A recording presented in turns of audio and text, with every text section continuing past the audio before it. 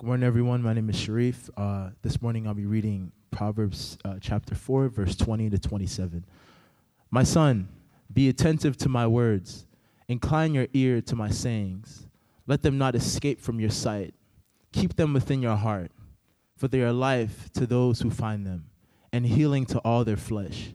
Keep your heart with all vigilance, for from it flow the springs of life. Put away from you crooked speech, and put devious talk far from you. Let your eyes look directly forward, and your gaze be straight before you. Ponder the path of your feet, then all your ways will be sure. Do not swerve to the right or to the left. Turn your foot away from evil. This is the word of the Lord. You may be seated. All right, good morning. It's great to see you all here this morning. My name is Dave. I'm the lead pastor here at Redemption Tucson. And if you're new or you've never heard me preach before, just a heads up, I have a stutter, so it'll kind of come in and out as we go, and just want to make sure that you guys know what that is. And also, congratulations. We are the few that made it here this morning in light of the craziness outside. I know, on that, I don't know if Stephen actually said something about that before. I admit I was out there chatting, came in a bit late. But, there's an event going on downtown that happens every so often, and we kind of didn't foresee that one coming. And parking was a lot harder this morning. But anyway, great, good job, I don't know.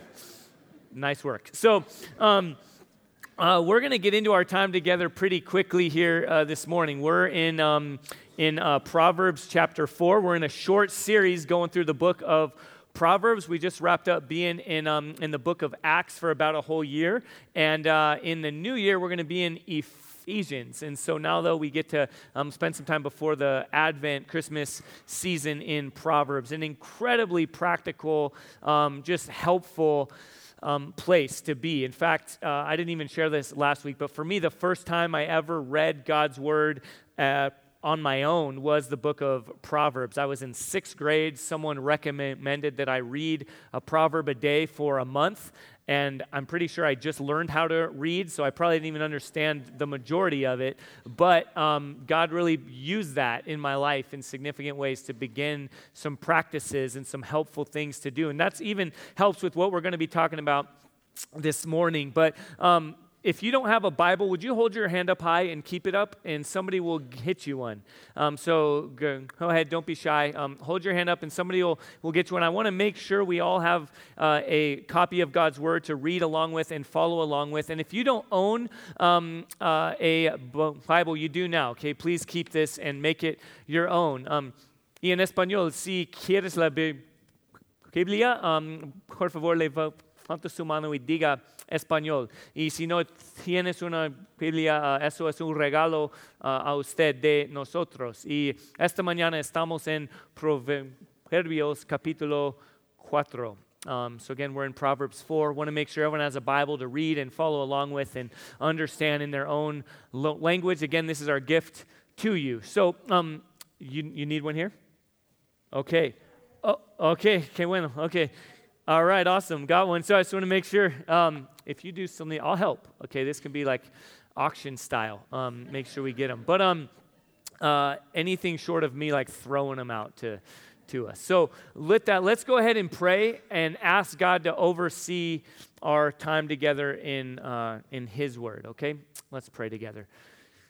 Heavenly Father, thank you for your word. Thank you for this time where we can come humbly and honestly together. I know in light of parking and traffic and other things throughout the week, good and difficult, we all come here together in different places. And so now as we sit individually and as a community, we ask and we trust that the Holy Spirit whom you sent will inform our time. Lord, that you will open our eyes and our ears and our hearts to hear and to respond to your good news in your word. We pray these things in Jesus' name. Amen.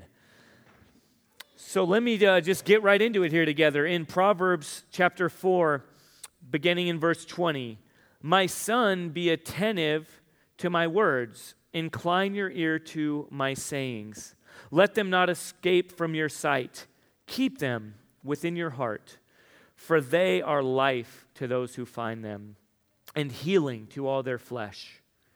Keep your heart with all vigilance, for from it flow the springs of life. That verse right there, verse 23, is where we're going to spend the majority of our time, and just where we're going to be this morning is we're going to be there, and we're going to kind of walk through that, and we are going to cover the whole section. But just a heads up, just so you know how we're going. The way Proverbs is written and design is it's often, again, a series of comparisons and contrasts and an invitation to reflect. And so what we're going to do, how we're going to go through it this morning, is we're going to read and then kind of pause and step back and reflect in the greater counsel of what God is saying in His Word. So we're going to look at a number of other scriptures. You can stay in Proverbs 4, and any other scripture that I reference will be up here on the screen, okay? But let's first, before, I don't want to assume anything, all right, for any of us. When we come and we read the scriptures, we need to just be honest and ask, okay, what do we not know? What do we assume? Things like that. In verse 20, that big idea there of this whole section is keep your heart. Well, what is the heart? Is it Valentine's Day stuff, Is it like Cupid? Is it just emotions? Is it feelings? Is it things that, kind of come and go that don't really matter? What is it? Well, there's a really helpful video. It's about 3.5 minutes long that I actually want us to watch this morning. We don't usually do that. We hardly ever kind of have movie time, here together. But this is a really helpful video by this group called the Gospel Project, and I would encourage you to look them up. And this about 3.5 minute video helps us get a fuller idea of what the scriptures are referring to when heart is talked about. So let's go ahead and watch this video together.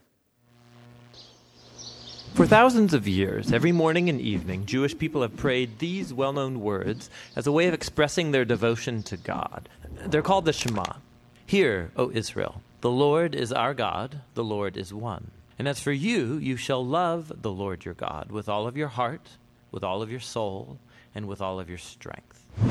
We're going to look at the fourth key word in this prayer, heart, which in Hebrew is sometimes pronounced levav, or more often in a shorter form, lev. Now, different cultures throughout history have had different conceptions of how the human body works, and this is also true of the ancient Israelite writers of the Bible. They knew that the heart was an organ in the chest that sustains life. There's mention of a heart attack in the Bible, Naval, whose heart died inside of him and he became like stone. But the biblical authors talk about the heart in many other ways that might seem strange to modern readers, and that's because these Israelites had no concept of the brain or any word for it. They imagined that all of a human's intellectual activity takes place in the heart. For example, you know with your heart in the Bible. Your heart is where you understand and make connections. In the book of Proverbs, wisdom dwells in the heart. And your heart is what you use to discern between truth and error, like Solomon did when he was king. So the heart is where you think and make sense of the world, and it's where you do more. In the Bible, the heart is where you feel emotions. You feel pain in your heart, like Hannah did when she couldn't have any children. In fact, the phrase, a broken heart, comes from ancient biblical Hebrew. You also experience fear in your heart. Your heart can melt or be distressed. Your heart can even be depressed. But then, on the flip side, your heart is where you experience joy. In Hebrew, to be happy is to be good of heart, or to have a heart of joy.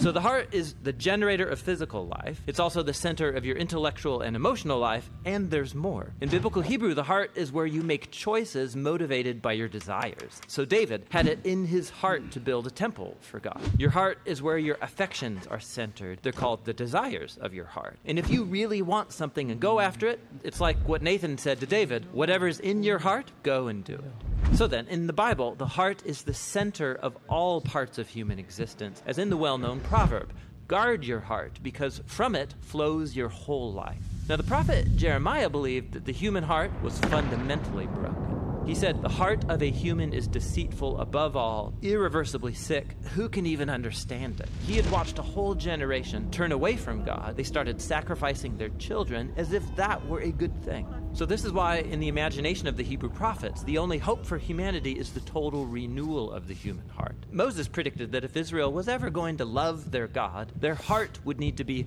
circumcised, which is a very vivid and surprising metaphor about removing evil and stubbornness from the human heart. David, after he committed murder and adultery, pleads with God to create in me a pure heart.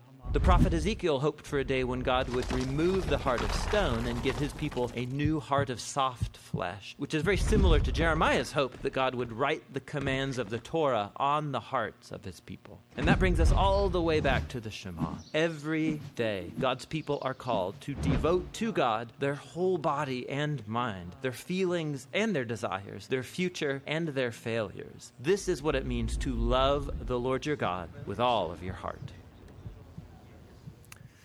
All right. So, again, in summary, the heart is the whole of who we are. And so, as theologian Wayne Grudem expounds on this passage, and he walks through it in a very helpful way, which we're gonna do the same. Is he walks through what does it mean to keep your heart, and then why focus on keeping our hearts. And then how do we go about it? Again, really, really practically. So again, walking through what, why, and how. Okay, and that structure is how we're going to go about this morning. And as you see again here, it's written as words of caution and instruction from a loving, concerned father to his children. And there's this sense of urgency. Okay, keep your heart. So again, first there, what does that mean? What does it mean to keep your heart? Keep your heart with all vigilance. What would we do that? Well, okay, think of it this way. Think of things in life that you protect. Okay, things that you guard, right? And just be not just the big obvious ones, but whatever it might be, right? We keep or protect our sports kind of affiliations, right? Like I've exercised restraint this far, but all right, we had a really exciting game last night, U of A, we know that. I heard some cheers. The other team in Arizona also had a good game, so, they're tip of the hat to you. Every once in a while we do that.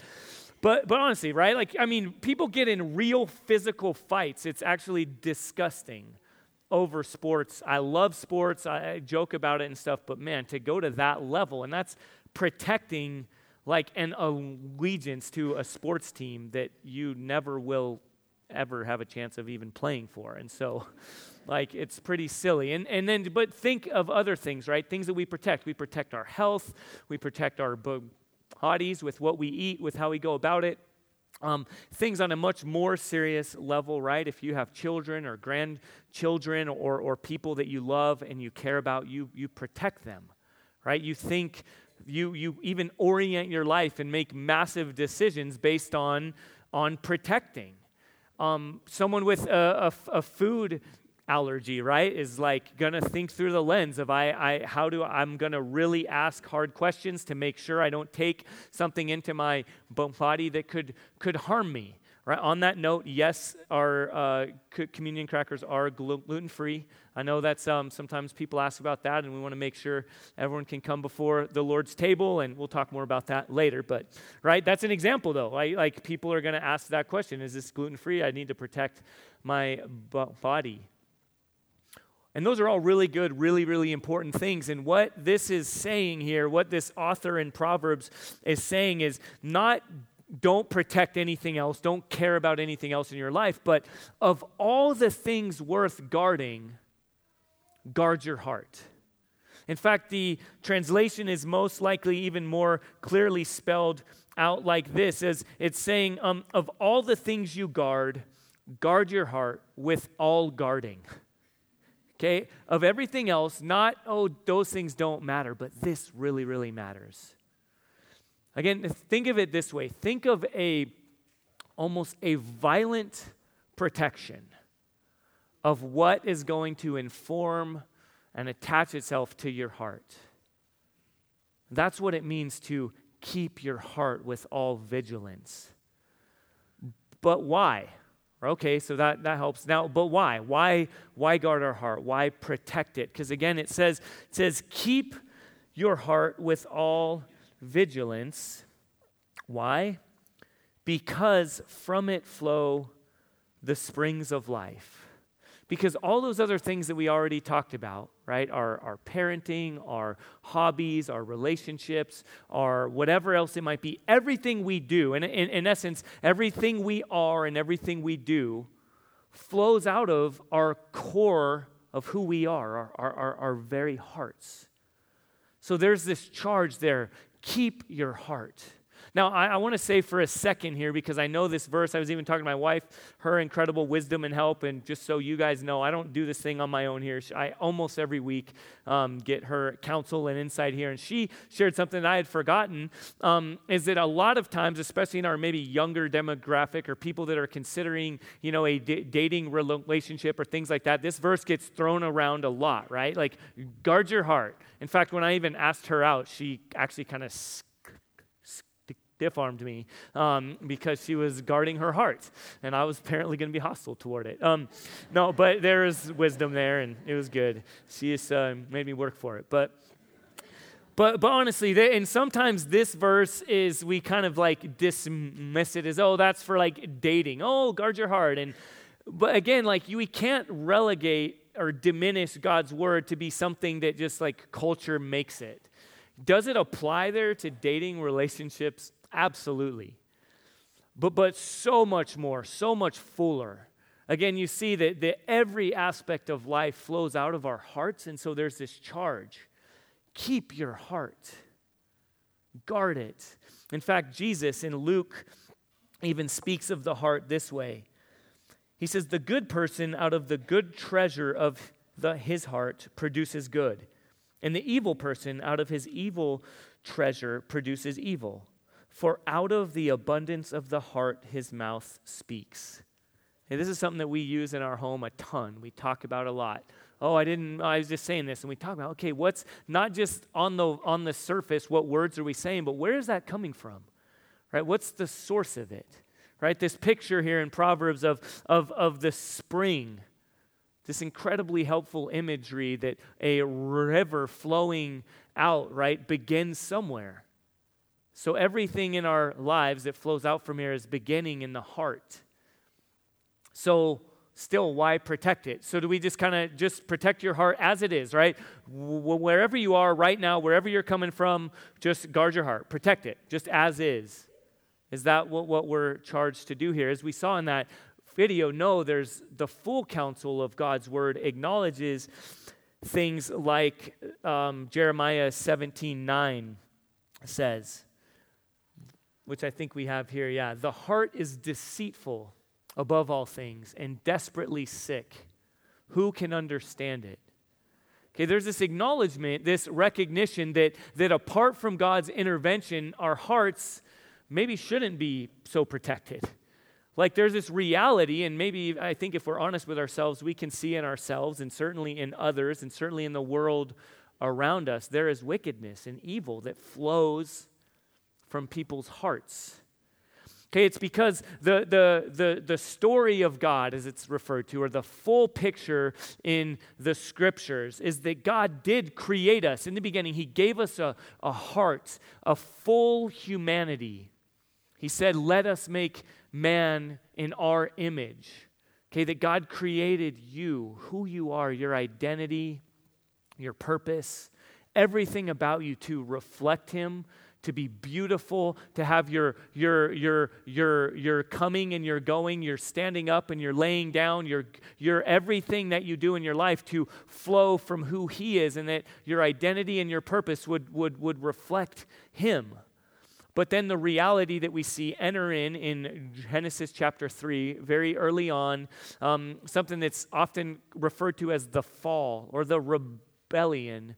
In a nutshell, we said, thanks, but no thanks, God. I don't want my identity and my purpose to flow from you. I want to do it on my own. And so individually and communally, corporately, We're told in Isaiah, we have all like sheep gone astray, each one to his own way. We've turned and said, no, God, I don't want my identity, my purpose, my heart to come from you. I want to figure it out on my own. And that's where we come into places like this in Jeremiah 17 that says that the heart is deceitful, desperately sick. Who can understand it? That picture of being in a place of desperation, of saying, I can't even fathom where I am or how I could be restored.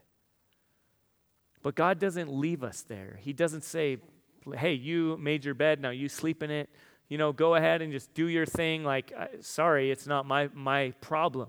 But from the very beginning, God promises to restore us, not just from afar, not just kind of like he doesn't get his hands dirty, or he just gives us like a list of things to check off of do this and do that, and this is how you're a better person, right? Behavior modification. But as was referenced in the video, just a handful of many, many verses where God's promise reveals a total and full restoration, a restoration of the heart. In Jeremiah 31, that's one of many, but because it's in that same book where we see the problem acknowledged and the promise revealed, where God says, for this is the covenant that I will make with the house of Israel after those days, declares the Lord.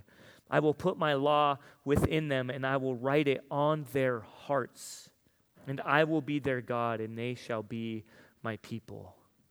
A picture of restoration, of redemption, of freedom. There's so much just loaded imagery in the scriptures of being freed from slavery, emancipated from our bondage to, again, this desperate state of how did I get here and how do I get out of here? I am like, I can't even understand it. And this picture of God's intervention and his freedom, again in Ezekiel, that picture of hearts of stone being turned to hearts of flesh.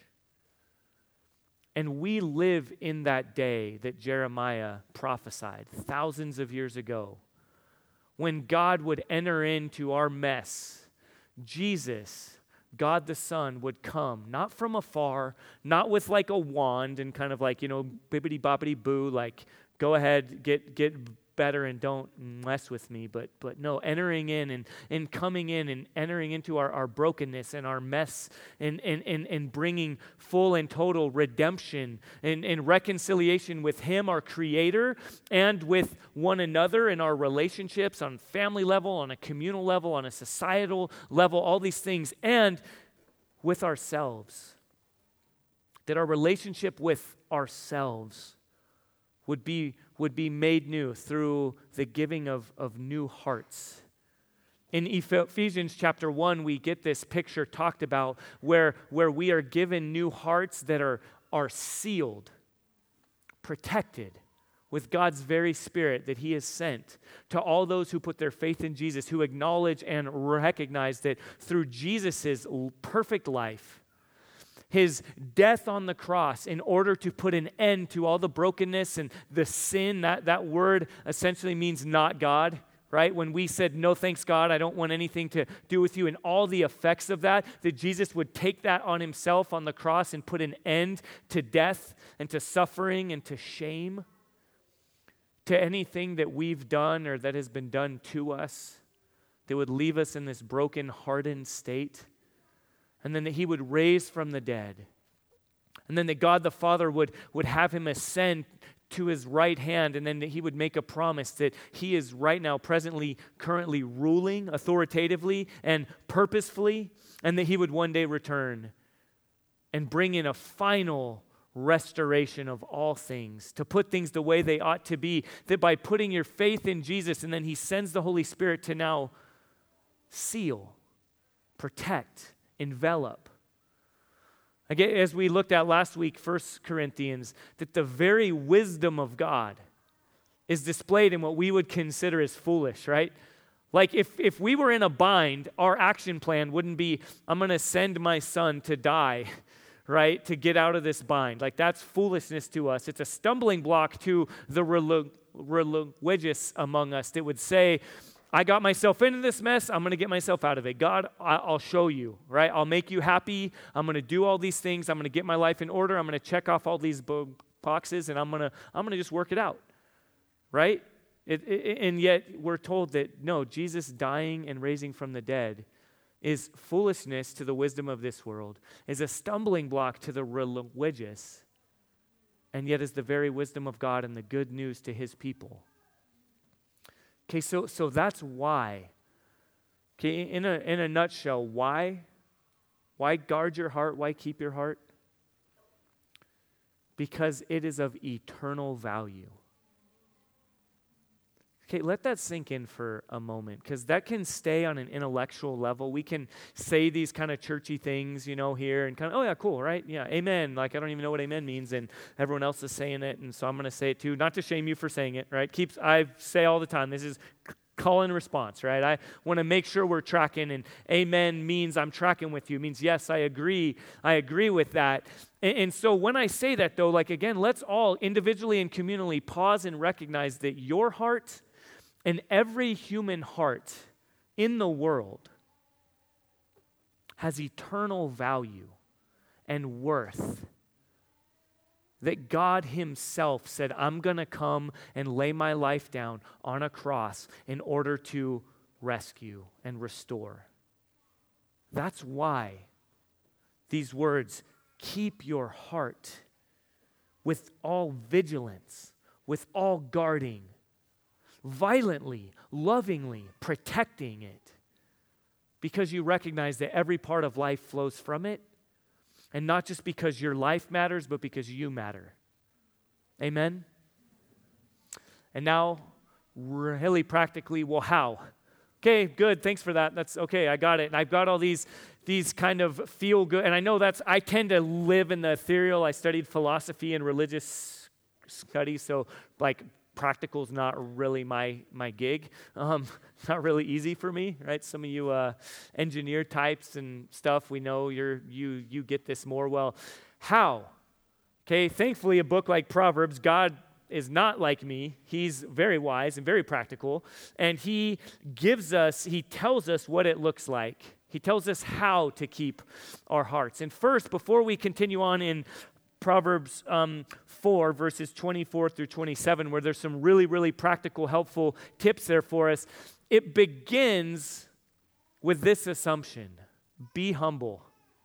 All right, be humble, right? Like, you hear that and you think, okay, now what? Now I get my list of to-dos that I can maintain. Now I get all the stuff that I can go about and keep my life in order. But there's this assumption here that continually begins, again, right? God says, I will be your God and you will be my people. That in the very beginning, he created us dependent upon him. And we can so quickly hear that, then all of a sudden take a sharp left and just veer off the road and say, oh, I've got it now, I'm in control. You see this in Galatians chapter 2 and 3, where Paul, the author, calls the people out and says, you foolish Galatians, why are you now trying to do something in your own effort that didn't begin that way, to start with? No, you came to this by God's intervention and by his grace in your life, so stay there. Okay, in theological terms, justification, being made right standing with God, and sanctification, growing in light of that reality, growing in our faith in Jesus, and the final day of glorification, when he will get rid of sin altogether and we will be made new and given glorified bodies and live this life of glory in alongside Jesus and our rescuer, and in the world that he oversees and redeems and makes new. The whole deal is by God's grace. It's through faithful, humble dependence on him. It's his initiative. And he oversees it from beginning to end, not just ABC, but A to Z. Amen? So we join with like the psalmist in Psalm 121 with this kind of humble posture. I lift my eyes up to the hills. Where does my help come from? My help comes from the Lord who made heaven and earth. The very creator of this world, the very creator of you and me, he's the sustainer as well.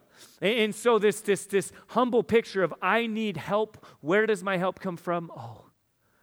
Oh yeah, and my help comes from you, Lord, my creator and my sustainer.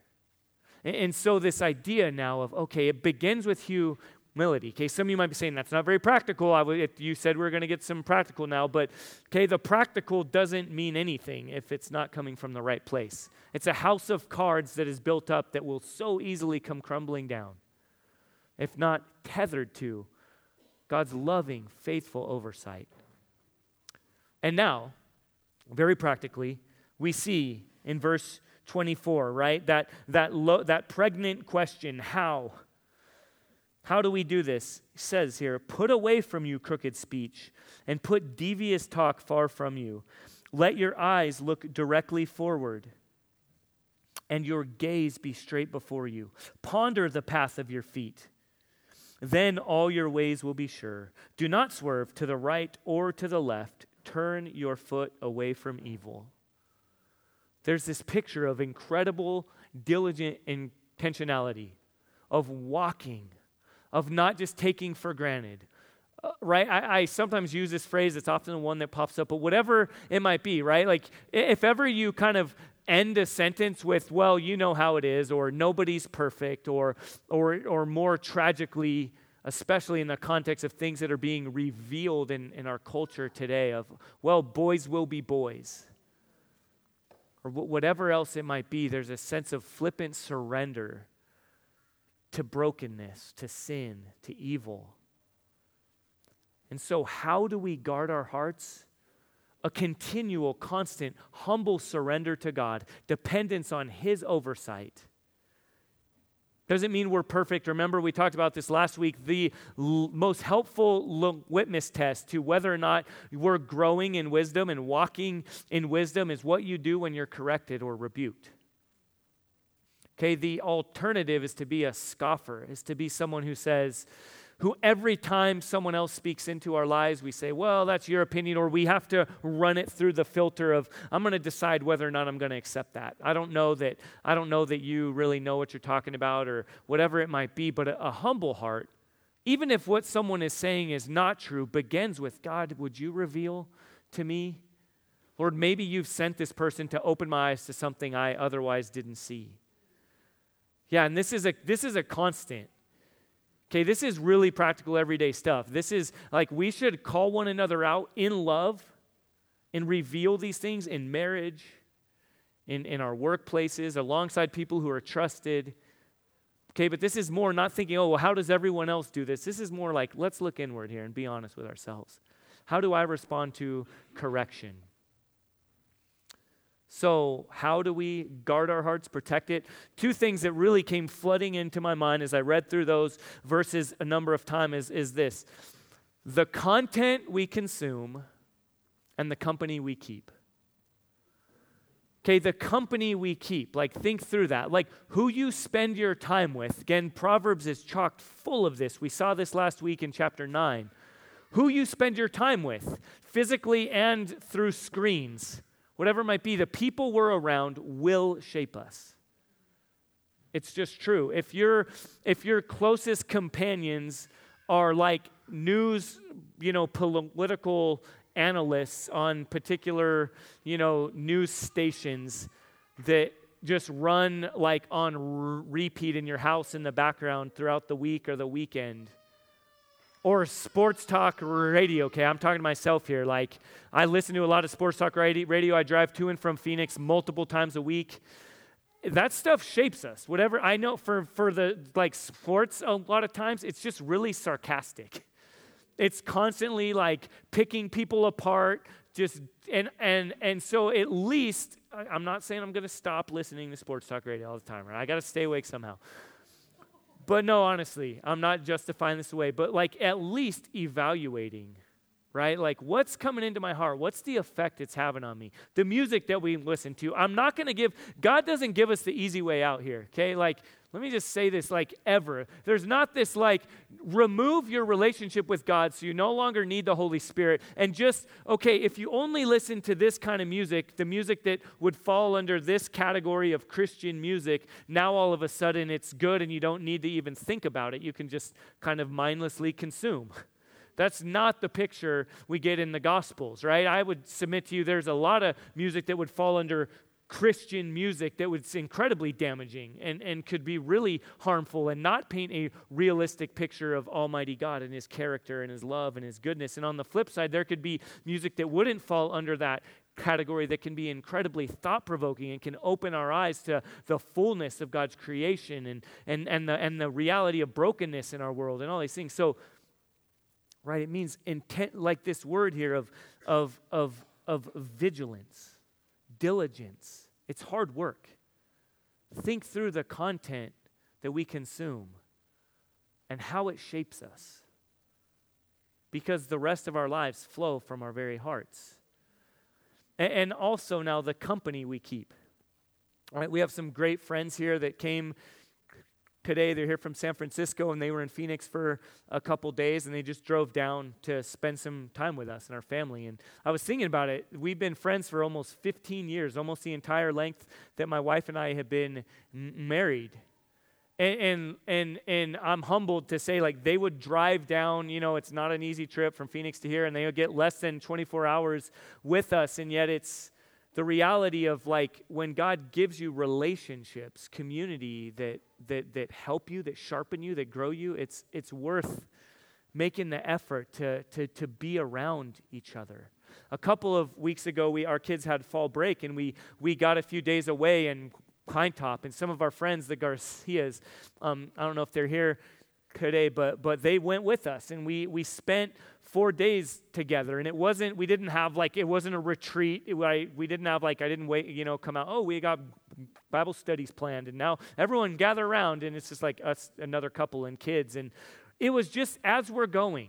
Again, the picture you get in Deuteronomy chapter 6, the Shema that was talked about in that video, just in continual everyday life. We hung out together. We played capture the flag together. We worked through disagreements and stuff. We worked through like 50 times of telling our kids to be careful when they were casting the hook and not to, catch one of us by the lip and all that stuff. Like, it's just normal everyday life. I took like a 2-hour nap right there, and everyone was around. But it's like this kind of stuff, everyday normal life, just like living out the realities of there's nothing to prove and nobody to impress. Like living out these biblical realities that form and shape our hearts in ways we don't even know are happening. Consider the content we consume and the company we keep. It absolutely shapes your heart, and the rest of your life flows from there. Amen? And also, kind of the last practical thing I want to give here is what has been historically referred to as the means of grace, or spiritual disciplines, some of us, have heard them called. It's this: read your Bible, spend time in prayer, carve time out, however it might look for you, of solitude, where you come before God, where you hear from Him, where you, in a sense, picture like this, where you put your heart on the table before God. You say, God, lead me, inform me, shape me. Right? I know my life is affected by these things, and I know I can easily be contaminated or distorted in ways I don't even know are happening, so I'm going to carve this time out on a daily basis, on a moment-by-moment basis, on maybe a monthly or even an annual basis, just this intentional coming before God humbly to be led, to be helped, as Psalm 121 says, by Him. And then something else as we do as a church, I don't want to just assume we all get this stuff. When we gather together, our weekly rhythms, I know there's been a lot of conversation. Some friends brought up to me this week, and we might have some kind of communal conversation about it. There's been a huge movement. A well-known hip-hop artist, Lecrae, kind of led the way in this. I don't want to open up a can of worms that I can't fully dive into here, but I guess I have somewhat. And even specifically, it's already open. Just keep it going, right? And even within like the African American community in the U.S. specifically, there's been rightly, let me just say justifiably in a lot of ways, a recognition of the distortion of corporate church, and a lot of people, faithful followers of Jesus, who've said, because I don't have a safe place within God's people, within his church, to work through these very real life difficulties, evils.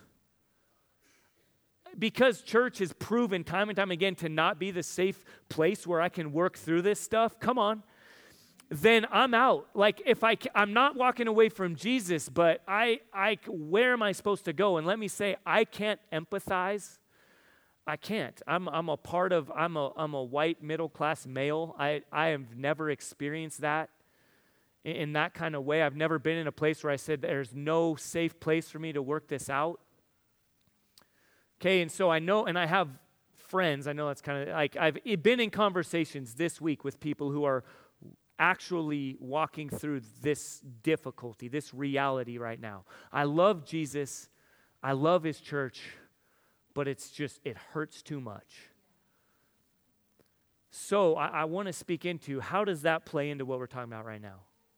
How does that play into guarding our hearts? Well, first, in that conversation, for me, it begins with, I don't know what you're going through. I care about you. I want to understand. And also, as I read the word, as I understand the history of the church and of Jesus' oversight, he's given us some rhythms, some means of grace that aren't just institutional Christianity. Like church, what we do here together, it hasn't always looked like this. It hasn't always been the same. You know, there were house churches was kind of the way things looked for a lot of years.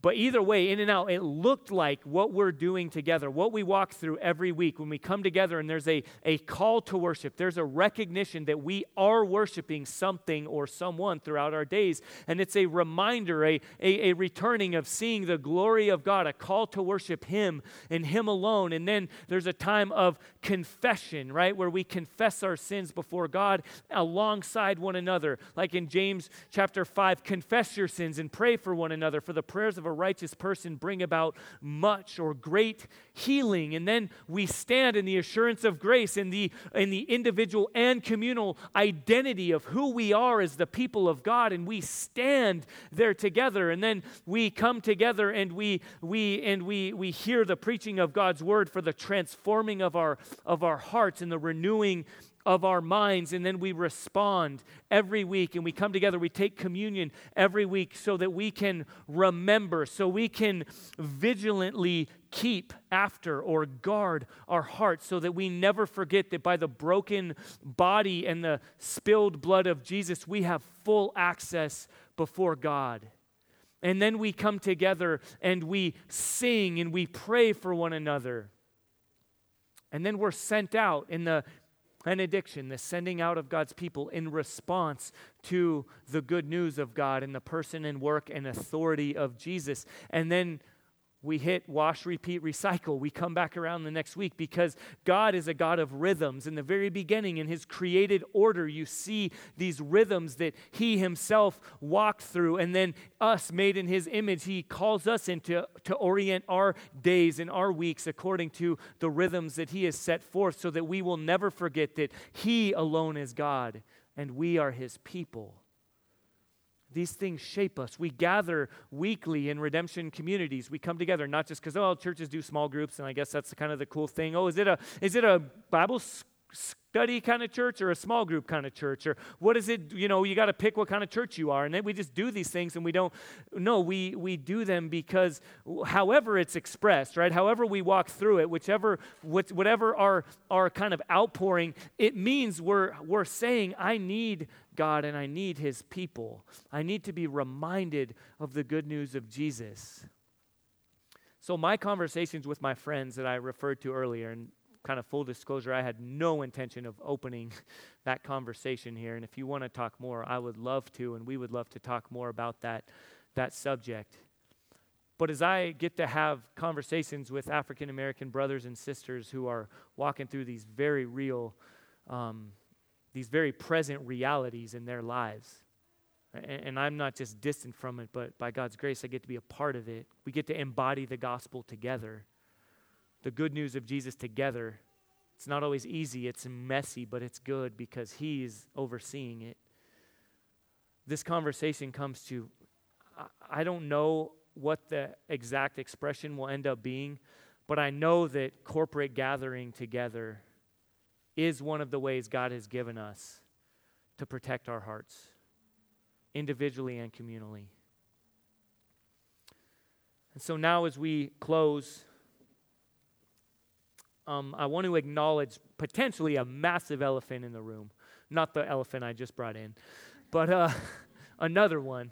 In light of guarding your heart, protecting your heart, where that's coming from. For some of us here, we might be exhausted by that. We might be thinking, I've been trying my whole life, and we're thinking through the lens of behavior modification.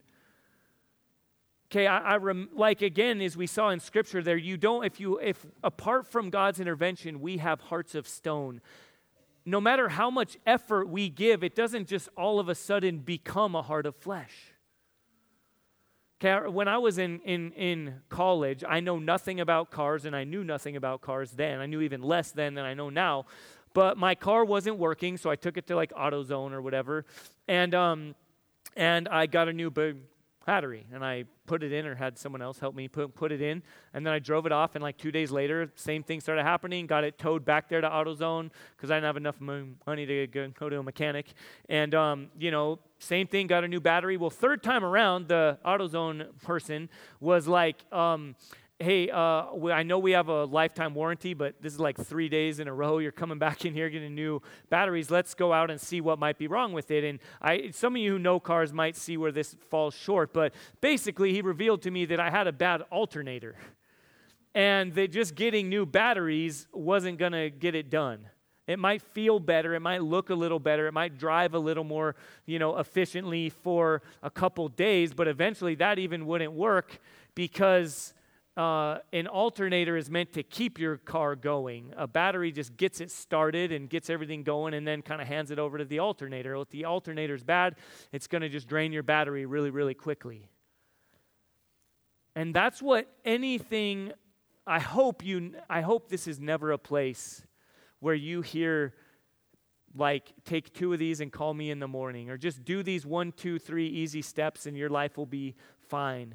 I hope it always comes back to the reality that outside of a new heart that only comes from God's intervention, that He has provided through the person and work of Jesus, all our efforts are futile. And so as we now consider how we respond, I first want to just challenge you. Wherever you are, do some personal evaluation and consider your heart. Have you put your faith in Jesus?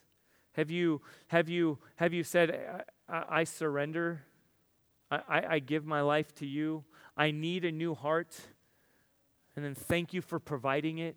I see that I need Jesus desperately. And this might be your first time here, your first time hearing this, or it might be you grew up in the church and you've never had it explained to you, or you've never heard it done in such a way where you acknowledge, man, I it's not just about behavior modification. I need a new heart.